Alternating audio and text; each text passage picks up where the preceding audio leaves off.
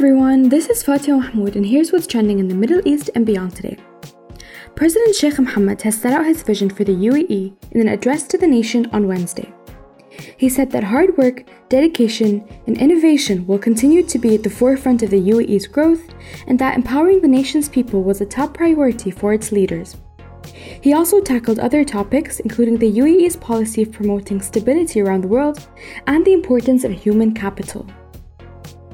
On the first day of his Middle East tour, US President Joe Biden reiterated his commitment to revive the Iran nuclear deal during a press interview from Israel. He also said a Palestinian state was the best way to ensure peace in the region in the long term.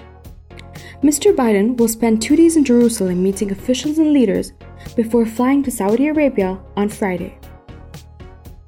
A new report by the World Economic Forum has found that the Middle East and North Africa have the second widest gender gap in the world. The Global Gender Gap Report for 2022 revealed that it would take the region another 115 years to close the gender gap. Globally, this figure stands at 132 years. Stunning images of the early cosmos captured by the James Webb Space Telescope have taken the internet by storm. But why are they so significant?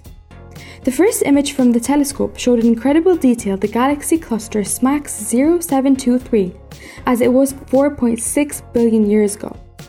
The Hubble Space Telescope has captured the same area before, but James Webb was able to capture it in much higher resolution. Astronomers say data from the images will transform our understanding of the universe. Thank you for tuning in. For more podcasts, please head on to the podcast section at thenationalnews.com.